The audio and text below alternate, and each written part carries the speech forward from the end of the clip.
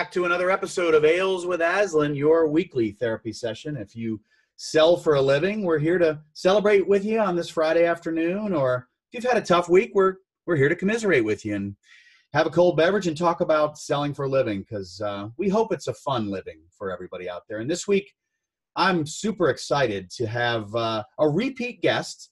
You might remember this young fella from earlier this spring when his book, The 6 Habits of Highly Effective Sales Engineers, came out. I'd love to welcome back Chris White, a good friend of mine. Chris, welcome back to the show. Thank you so much, Scott. It is a delight and a pleasure to be back with you. And I know one of the things that we're going to talk about today is the week that you and I have had. So it's just a delight to wrap up the week with this conversation. Yeah. It's Chris and I actually hooked up, and we delivered our other-centered selling course, as well as our Catalyst leadership course to Chris's new company this week. And so I thought it would be a great opportunity for us to come together and really understand why sales training was a need for Chris's company. And I'll let Chris kind of get into who the company is and all that sort of thing. And then what we learned during the week and what they can take away as next steps. And so we'll get into that in a second. But Chris, as you know, by the name of our podcast, Indeed, the first and most important thing we do is share a beverage. So what's that frosty, refreshing beverage in front of you? Well, I'm glad you asked. And to be honest, I was afraid for just a moment you might forget. So Scott, what I pulled out of the back of the rack is a beverage from a brewing company called Firestone Walker. It says here they're based in Paso Robles, California. I hope I said that right. And this particular beverage is the Union Jack IPA. And with that, I'm going to just give it a little crack and a pop here and take a sip. And you, sir, what are you drinking? Well, I am going to go with one of my favorites. I also to the back of the rack, but it is particularly chilly back here in the New England area today. And so it gave me the feeling of fall. And so I've selected the Sam Adams Oktoberfest. Not tremendously, inventive of me. However, it is one of my favorites. The smooth and roasty sweetness with a light hop. And I do enjoy that. It's got 5.3% alcohol by volume. And so I couldn't wait and did crack it a smidge earlier, but let's give that a taste. Well, cheers, my friend. Cheers. Great seeing you this week. It really was.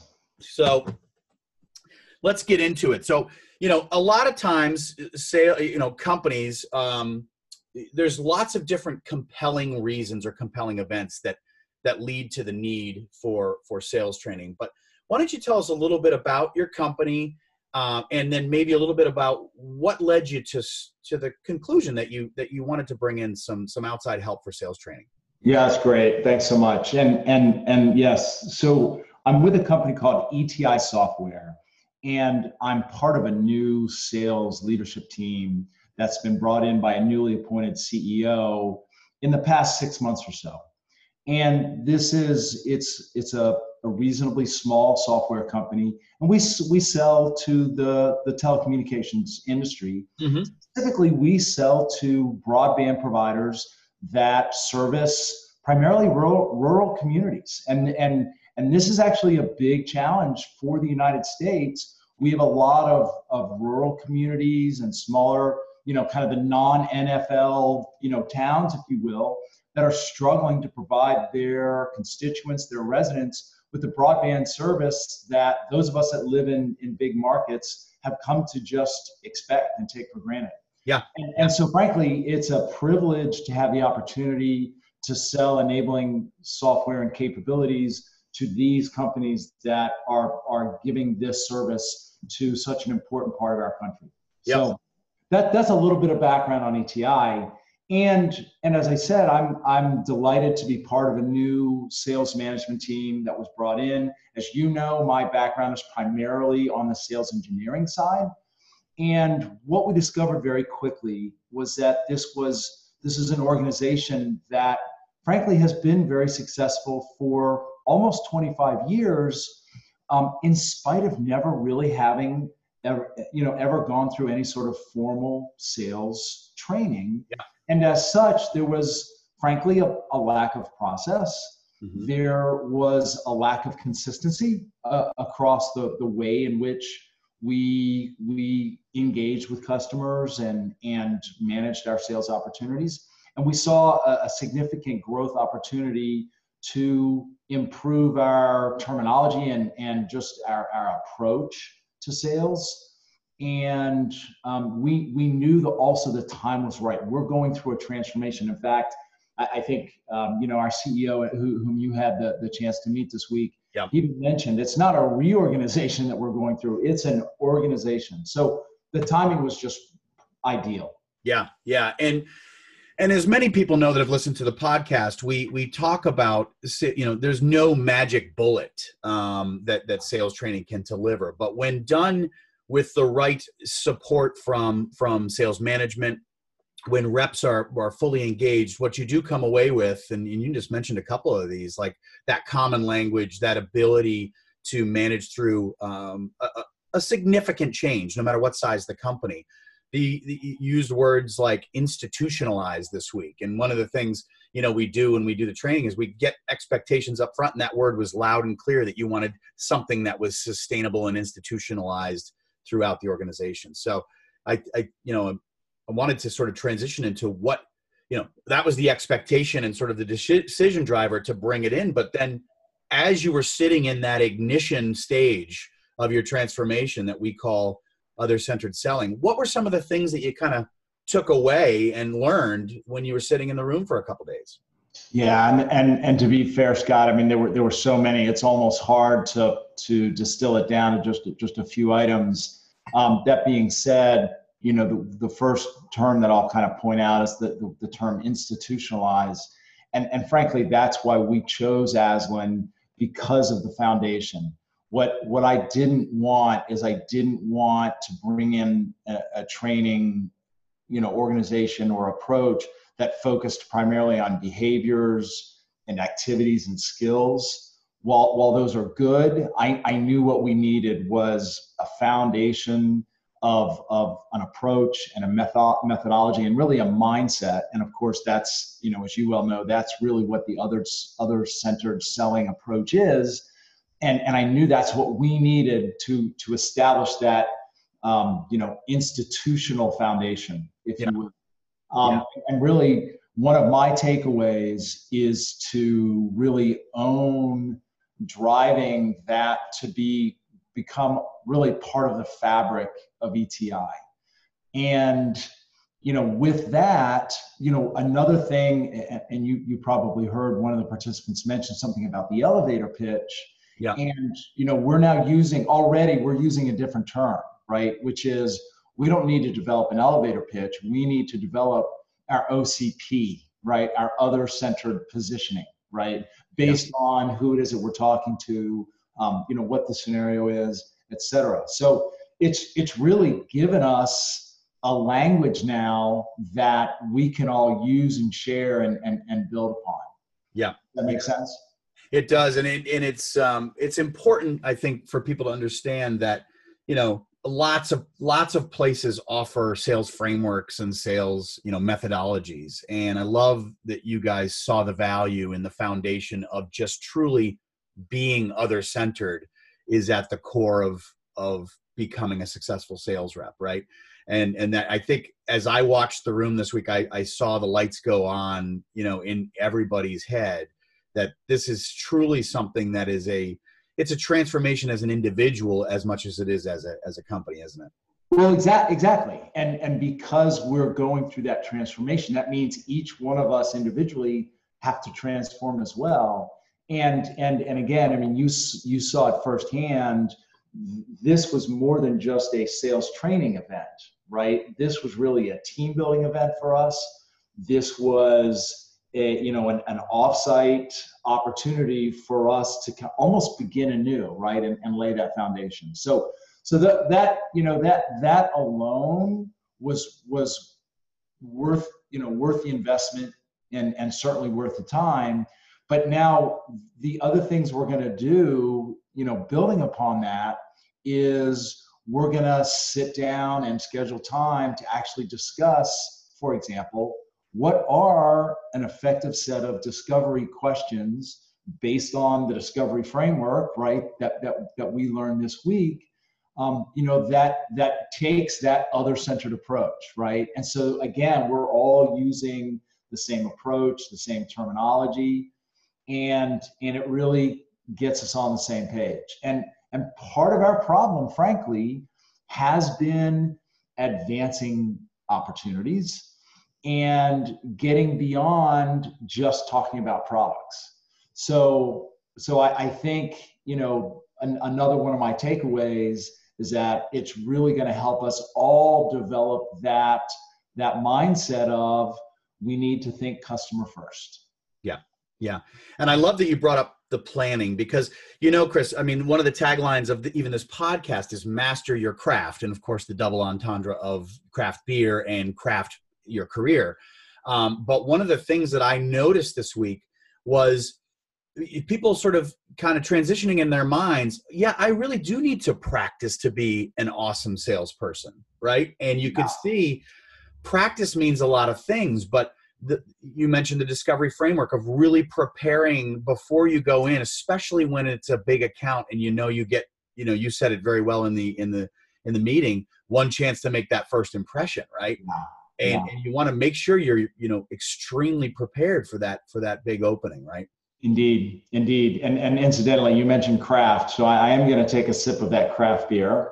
Pause for a moment. No, that's good. I'm just trying to be true to the heart of the ales with Aslins. Yeah. Don't want to leave off that first part. Scott, you actually make a really good point. Around the practice, and I saw it firsthand in the training, where when we transitioned from one of the lessons to one of the exercises, we all, and as you know, we were working in small groups at our tables. We all got the concept when we were going through the lesson. We have a technology glitch. Did we lose you, Chris? I believe we lost Chris. That is the first time in the history. Oh, no. Chris, we had a technology glitch, some sort of issue. So if you could, back yourself up about 20 seconds, and you were just getting into the group discussions. Holy smokes! This is the first time this has ever happened. We have a bad phone line. How about that? Well, Chris and I may try to get as you will. Scott, am I back or no? Yeah, you're back now. Go ahead. Okay. So Scott, as you well know, when we were all organized into small, groups at tables. Exactly. And you mentioned the importance of practice. And what I discovered in real time during the training was that when we transitioned from one of the lessons to the exercise, in spite of the fact that we all fully understood the lesson and it resonated with us a great deal and understood the concepts, when it came time to do the exercise and put it into practice, it was really difficult. And I felt each one of us at my table at various times kind of defaulting to what our norm is, right? Defaulting to what we're used to doing, which is thinking about us, talking about our product, talking about our solution. Yeah. And it became that much more evident to me how important it's going to be to actually take time and be patient with the process and practice. Yeah. Yeah. And as you remember, one of the things I always warn people about is don't get discouraged, because this is new. And anytime you're building a new habit, whether it's, I want to go to the gym more often, or I want to eat more healthy, you're going to have these backslides. You're going to slip up. It's just the natural progression of learning something new. And to get frustrated would be unproductive. To be very positive and excited about where you're headed with your transformation and really what that payoff is when I get there. I think you guys were were really awesome about sort of embracing that. And I know the exercises probably felt clunky and hard in the beginning. Yeah, I think they did it at first. And to be fair, we have a lot of new people and a lot of old people, people have been with the company for a long time as well. So part of that kind of clunkiness was also getting to know each other a little bit better. But frankly, that was one of the side benefits. Yeah. Was that it gave us the opportunity to break the ice a little bit in some cases and have those conversations. So yeah. It actually proved to be one of the more powerful kind of outcomes of the session. Yeah. Yeah.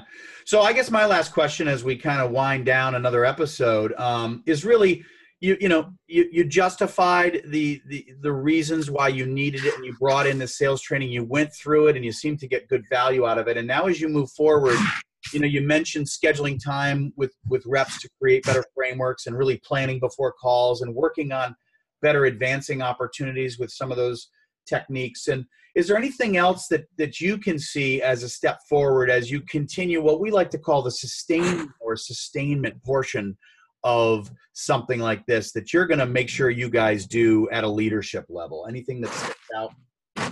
Yeah, absolutely. And right. I mean, one of them for certain is to really think through the most effective discovery questions. Another thing that particularly resonated with us was really picking apart the customer's point of view. Yeah. And in specific, when we go into any engagement or conversation, really understanding what's their relevant problem, what is their perspective on solving that problem, and what beliefs need to change, right? It's easy to kind of use terms like, well, what's the customer's point of view? When you really start to pick it apart, those are the things that we really need to understand in order to provide an others-centered solution, right? Yeah. So, and to be fair, we're actually going to update our CRM, and that's going to be information that our reps have to actually capture and put in their CRM. So the training and the frameworks is actually going to help us define not only our processes, but the information that we're capturing. Yeah. Yeah. Other thing that we're going to do. Yeah, go ahead. I'm sorry? No, go ahead. Yep. I was going to say we're also going to define what we're going to call a sales progression model. And that's kind of defining those events that we want our reps striving for in the advanced stage, right? Or to advance, from any stage to kind of the next stage to really keep those opportunities moving forward. Yeah, that makes a ton of sense. And what really makes these things sustainable, and you guys have all the recipe down, which is your top leaders from the top of the company down to the rep level are all bought in. You recognize the need for the transformation. You've selected a foundation-based company to work with you. And I think you have all the chance of success that you could possibly ask for. And I look forward to following you through the next weeks, months, years as you implement this. And of course, we'll be there every step of the way if we can be of any help. But super excited that you guys took this step, and it seems like are off to a great start. Yeah, well, and thanks so much, Scott. And I think we told you this numerous times throughout the week, but I'll just echo the sentiment. One more time. The workshop was fantastic. The engagement was fantastic. The delivery was fantastic. As you well know, we did it at your facility there in Atlanta, which is just a beautiful facility. So I can't tell you how great we feel about the experience. And likewise, just looking forward to, a future relationship where we're working together and you guys, I know you guys are going to help us, transform as an organization. Yeah. And that's been Chris White. He's the author of The 6 Habits of Highly Effective Sales Engineers. You can get that on Amazon or wherever you buy books. Chris, Vice President over at ETI Software Solution, is a great new customer of ours. So we're very fortunate to have had a great week with Chris, great podcast. And thanks, Chris, again for all the efforts and all of the great new relationship we've got with ETI. Welcome back next week for another episode of Ales with Aslan, and enjoy the beer, everybody.